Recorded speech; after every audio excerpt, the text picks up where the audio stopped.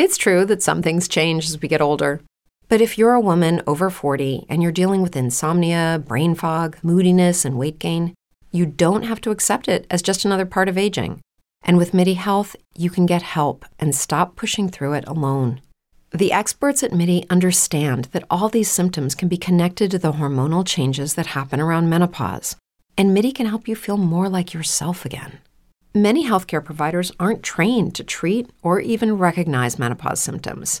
MIDI clinicians are menopause experts. They're dedicated to providing safe, effective, FDA-approved solutions for dozens of hormonal symptoms, not just hot flashes. Most importantly, they're covered by insurance. 91% of MIDI patients get relief from symptoms within just 2 months. You deserve to feel great. Book your virtual visit today at joinmidi.com. That's joinmidi.com. Everybody, welcome back to the Music Biz Weekly podcast and another special episode of the Music Biz Weekly presents War Stories from the Music Front. I am one of the co-hosts, Michael Brandvold, and as always, I'm joined by Lauren Weissman. Welcome back, Hey, Lauren. Michael. How you doing? Good. How about yourself? Doing good. So you threw out another topic before we hit the record here that I thought was pretty good. The topic for today I was thinking we could discuss was reviews. While so many musicians, they want you to review their album on iTunes, on Amazon, on their social media pages, Google, anywhere else, there's a tendency for musicians not to do reviews. And not only is it just good karma and being a good person, but reviewing everything from music to products that you purchase off of Amazon to TripAdvisor for places that you visit, restaurants, hotels, you're opening up yourself, your views, and potentially connecting that many more people that might not be connecting with your music and finding you through the review process. I took this firsthand this summer on the book tour. For all 73 days, I reviewed the hotels, I reviewed the landmarks, I reviewed the restaurants. I went review crazy just to see what would happen. And the results were astonishing. I mean, it really, the numbers that came up, not just on social media, not just in the sales of the book and the interaction, but just as much as we want reviews as musicians, other places do too. And that kind of karma mixed with optimization can go a long way. You know, I was actually going to just add right up front, though, it's sort of funny, but I encounter most musicians who don't actually ask for reviews. That's a good point, too. You know, they look for major reviews. They want a publicist to go reach out to this website and get them to review it because it's going to look great and it'll go into our press kit. But surprisingly, I hardly ever encounter artists posting on Facebook and asking their fans to go review the album. And I make that a integral part of my content strategy with clients I work with is, you know, when your album hits street date, you need to be pounding people to go review it and go rate it on iTunes and on Amazon. You know, there can be reviews on your website, but those two places are actually pretty important. Those are your big 800-pound gorillas where people will go buy your music. And I know from my personal experience, if I go to an artist's iTunes page that I've got a little interest in, I'm not talking about your diehards. Your diehards are going to buy your music regardless.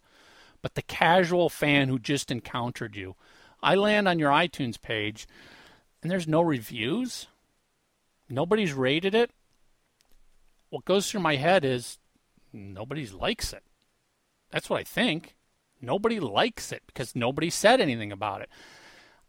I may not actually buy your record at that point in time. But if I land there and I see 5 reviews, 4 stars on average, okay, I'm feeling pretty comfortable about dropping my $9.99 to get this at this point in time because some other people bought it, liked it, gave it some decent reviews. I'll give it a shot. And the same goes for doing that on Amazon. And frankly, maybe Amazon's even more important. I know when it comes to normal product purchases, I do all of my research on Amazon. by going and reading reviews from other people, whether it's a book, whether it's music, whether it's a new computer or whatever. I'm reading the reviews. And again, if you don't have any reviews, to me, it subconsciously says something. So part of my content strategy is day one, it's out. We want you to go review it. We love, and play it up this way, we love reading all your reviews. Head over to Amazon and head over to iTunes, alternate every other day, and leave us a review, and we're going to go read them. What that does is two things. One, it gives you another reason to put a link up to iTunes. Because if they go to iTunes, maybe they'll buy it while they're there. Two, it gives you a new source of content that you can start sharing and posting. Because now when people start leaving these reviews and you've gotten one great review posted, the next day, guess what you do? You copy that review from Amazon or iTunes, you paste it into your Facebook post and say, wow, thanks, Lauren, this was an awesome review. Paste the review in and put a link back to iTunes or back to Amazon and say something like, we'd love it if you guys would go leave your review now. So now you're not responsible for generating content. Your fans are. You're posting only positive stuff. And you're sending people back to a place where they could hopefully purchase. I think it's also a careful amount of how many when you start to see those reviews coming. In a lot of the content, sort of editorial calendar stuff that I discuss on my end with my clients, I like to say, okay, putting up these reviews even once a week, as opposed to here Monday, here was our review, then Tuesday we got this review, or even I like the negative reviews. I find that especially in music, a negative review can get people talking, can get people defending that given musician. You might drive your diehards back to respond to that review. You definitely have to be careful how much you post. If you're starting to get a lot of reviews, and you shouldn't be posting 6 reviews every single day. But, I'm not opposed to, while it's your release window, you just hit your release this week, and you haven't gotten any of the major reviews yet. Nothing's come in from any major publication, so you don't have any reviews. If all you got are fan reviews, one of those a day I'm fine with for the first week or so, because that's the most important time period for your release. If you don't post anything, you're not talking about your album and nobody knows what's going on. That's a good point. So post them, but what I do like is alternating. One day it's iTunes, the next day it's Amazon, then go back to iTunes. Maybe you're on some other site that has reviews, send them to that site.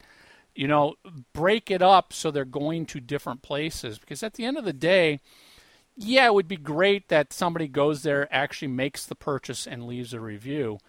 But as I've told people many times on my podcasts, even if you watch the podcast on YouTube, go over to iTunes and leave a review anyway.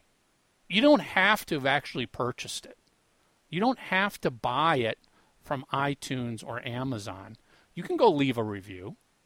Amazon, actually, though, this is something that they changed recently, and I've gotten nailed for this. When I was asking some people to do some reviews on Amazon, a verified purchase review is worth its weight in gold. Sure. Where a non-verified one, it'll go up, and then if there are a series of reviews in a given day, if Amazon sees it as too many, they'll drop the unverified. I lost a series of reviews on the Artist Guide that way, and I contacted Amazon. I talked to another guy who had a book up, and he said he saw the same thing. That I have no idea how it works on iTunes, but yeah, the verified is worth its weight in gold, and it can, on Amazon, it will bring up your SEO when people search for stuff like that. The more of the verified that you have, positive or negative. Yeah. So my point is, you got to ask for reviews. Your fans, the majority of your fans are just not going to go give you a review because they love the album. You'd like to think that even your diehard fans are not going to go leave a review just because they love it. You need to remind them to go leave a review. You need to show them that you're going to show some recognition by posting these great reviews, because we've talked about this many times. Fans want recognition more than anything else. And wouldn't it be so cool that my favorite band shared my review from iTunes on their Facebook page for every other fan to see? So go do that. But now back to the whole original point is, yeah, you need to go leave reviews. It gives you a presence. It depending on where you're leaving the review, you may or may not have the opportunity to actually leave a link back to your website. You might have the ability to put a live link back to your website within your review, which might drive somebody back. And by going to these review sites like TripAdvisor, Yelp, even your Amazon profile, you can have your profile. I mean, the same thing with Facebook. Facebook, you can go in and review a restaurant. You can review a musician. If somebody likes what you said, if somebody doesn't like what they said, they click through, and in that call to action, in a vague sense, there you are. I've done so many reviews for hotels, and I've gotten just a great response from that. It's also, it's being honest. You can't say nice things about everybody. They're going to just shut you down or think, you're being too nice or biased. Mm-hmm. But, doing those reviews, it's incredibly helpful. And again, I like your point, and in a way, that's your point is more prevalent and present with the musician today. You absolutely got to go out there and ask for those reviews. But at the same time, and it is secondary, give those reviews. That simple thing of you played at a club, the restaurant that was next door. I mean, the small things. I remember when I was in San Francisco, I reviewed the Hilton. And the Hilton they have my book up in the lounge, and they said, we still have your book. It was great to see you. Can't wait for you to come back. They made some cross reference about we have authors and these people staying with us. You never know where the cross marketing is. It takes seconds. It's under a minute to put up a simple review, and being involved in those sites like TripAdvisor, Yelp, Amazon, iTunes, Facebook, and even the Google reviews. It's bringing your name out and your views out that much more. Yeah, and don't be afraid to review other bands. Did you go to a club and you saw another band? Go leave, and you liked it? Go leave a review. Did you buy their CD at their merch stand and you listened to it and you were really shocked how much you loved it? Leave them a great review. That's creating a sense of community. And unfortunately, this doesn't happen with most artists, but you're going to find one artist that you do that they're going to turn around and tell their community of fans how cool this band was, that they left this amazing review. And in the eyes of a fan, that's an endorsement. So if my favorite band likes this other band, I'm going to go check out this other band. And you might pick up a couple more fans that way. And you can build in your promo packs, you can build up your reviews. It does, like what you had mentioned earlier was a great point. Immediately, yes, you might not have the biggest review or the biggest name, but as you're soliciting for reviews, I guess you could almost call this like the third part. Right. Don't just go in your backyard. Talk to, ask bloggers that are in Russia, ask other people around the country, around the world to review you. Maybe it's a small paper in San Francisco, or the Boston Globe in Massachusetts, or the Seattle Times, or the Houston Chronicle, whatever. Each day to solicit a different review, to explain what you're doing, what you're looking for. Yeah, not everybody's going to respond, but you can begin to build up this catalog of reviews. And they recommend this to authors. It's the same thing with musicians. Reaching out not just to your existing fan base, but who can possibly review your product, your book, your music. And adding to that, which becomes a simple daily task, even if you just do it 5 days a week, you will build up this great review page and get away. That one of my things, and it's a pet peeve for me. Don't tell me about, a 5-star review you got on Reverb Nation or CD Baby. At least name a person, even if it's a small magazine or a small newspaper, at least give it some level of media credential, as opposed to something that could be put up by just anybody going in there using anonymous. Yeah, a fan review doesn't really belong in your press kit. No. Not at all. I mean, it's a fan review. I expect they're going to be glowing.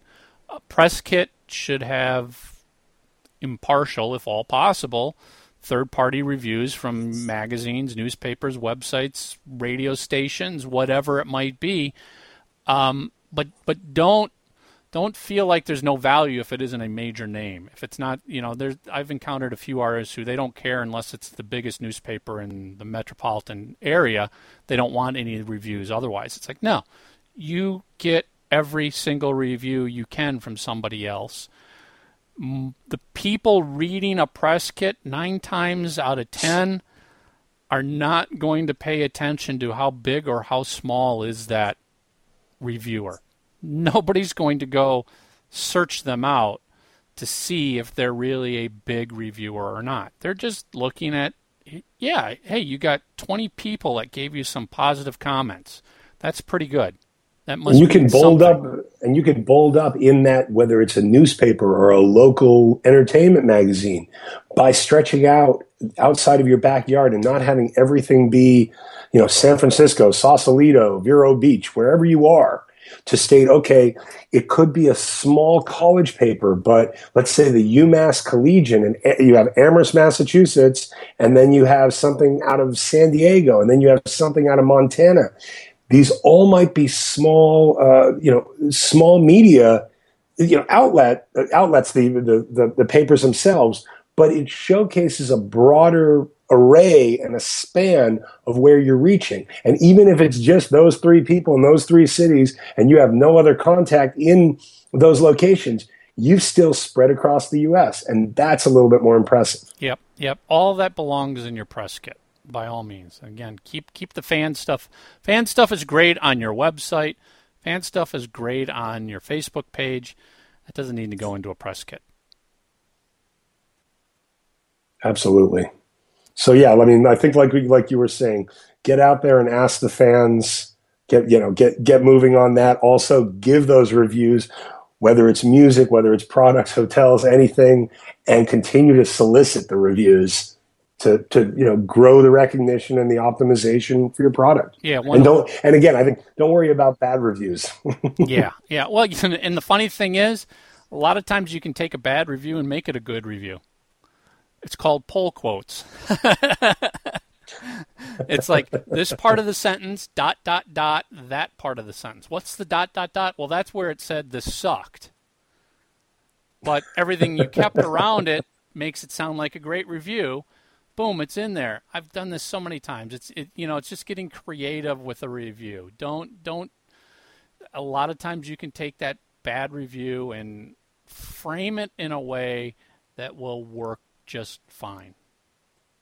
And other times, I still like the negatives too. I'll put memes. Well, no, I was going to say, otherwise, yeah, put the full-on negative review up there. If you know you've got a good relationship with your fan base, that they will take action if you request it, put that bad review up there with a link to the comment section on that blog's website and say, hey, could you guys head over there and, leave some comments.